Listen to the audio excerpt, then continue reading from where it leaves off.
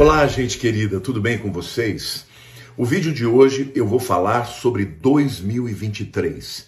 Será o ano em que as profecias de Nostradamus vão se cumprir? Gente, Nostradamus predisse o final dos tempos e até mesmo o levantamento do anticristo em 2023, segundo alguns dos seus seguidores.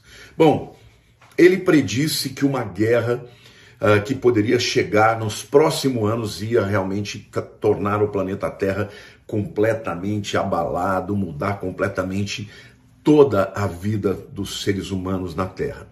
Gente, eu quero dizer para você que se você tem interesse nesse assunto, você tem que ficar aqui até o fim, porque eu vou falar sobre algumas profecias do Nostradamus que se cumpriram e vou falar depois se, de fato, ele predisse que em 2023 seria o ano do levantamento do anticristo.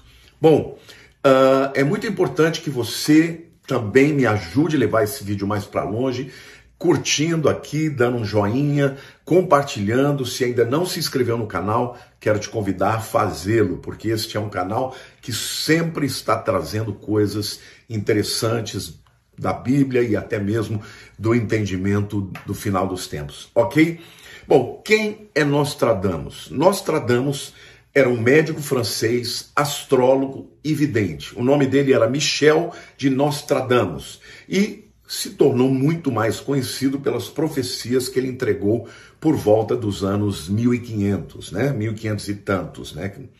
Nostradamus, gente, ele viveu num tempo em que havia muitas pragas, muitas enfermidades, e nesse tempo, tanto a astrologia quanto o ocultismo era parte do dia a dia das pessoas.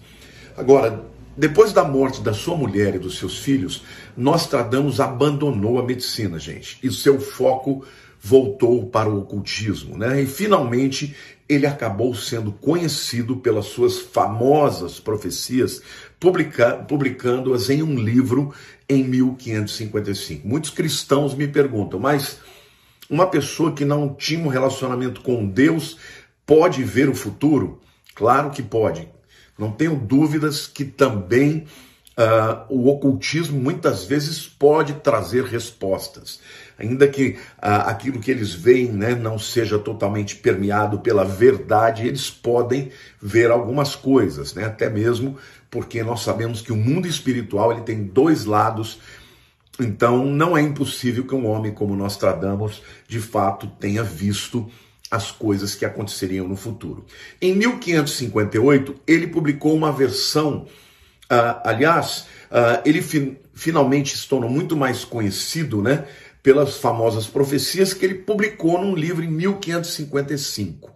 Mas em 1558, ele publicou uma versão expandida daquelas profecias publicadas no ano de 1555, né? E essa versão, né, mais ampla cobria eventos futuros envolvendo inclusive os anos 2000, entendeu? Agora, a verdade é que a gente tem que dizer que as suas profecias eram vagas e enigmáticas e por conta disso elas podiam, obviamente, podem ser interpretadas em diferentes eventos da história, ou seja, a mesma profecia pode se aplicar a alguns eventos. Mas os seus seguidores, aqueles que acreditam de fato que o Nostradamus tinha um poder sobrenatural, eles acreditam que ele tenha previsto a Revolução Francesa com muitos detalhes. Alguns dizem que ele previu também muito claramente o ataque de 11 de setembro, né, de 2001. E ele também teria previsto, né, o levantamento do Hitler, e a sua profecia diz assim, em relação ao Hitler, né, das profundezas da Europa Ocidental, uma criança nascerá de pais pobres. Ele, com a sua língua, irá seduzir um grande exército.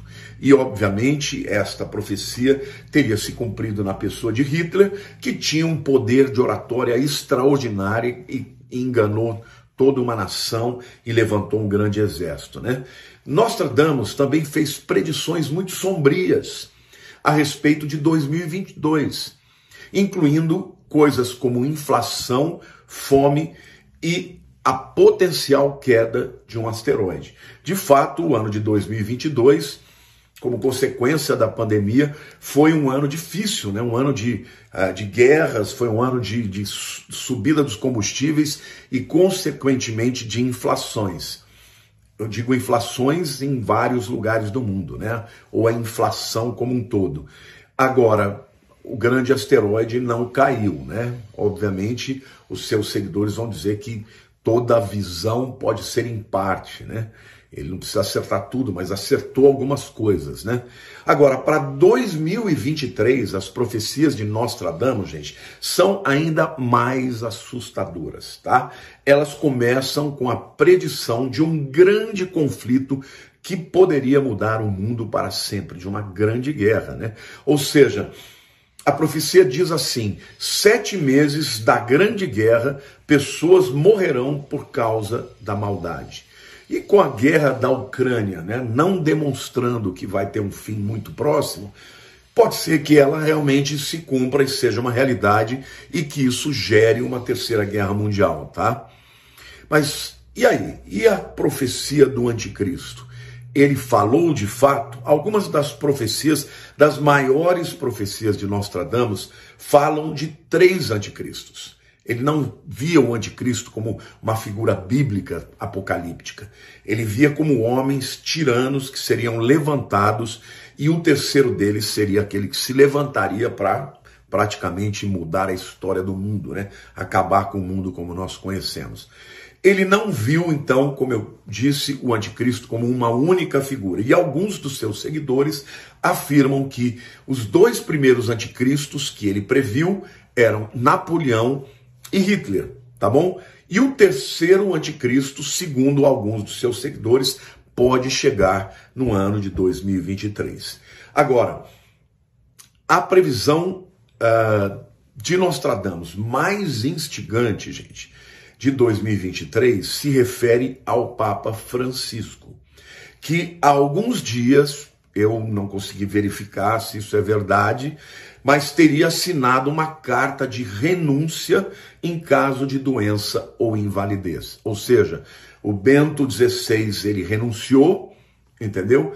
E, obviamente, o Francisco assinou essa carta e, segundo Nostradamus, o último Papa, antes daquele Papa que iria acabar com tudo, ele iria renunciar também. E como o Papa Francisco teria assinado essa carta de renúncia em caso de invalidez ou de enfermidade, alguns acreditam que ele já tenha feito isso porque esteja doente e que então o próximo Papa seria o Papa que vai realmente acabar com todas as coisas. Um Papa que levaria o mundo a uma guerra religiosa e os seus seguidores, tá?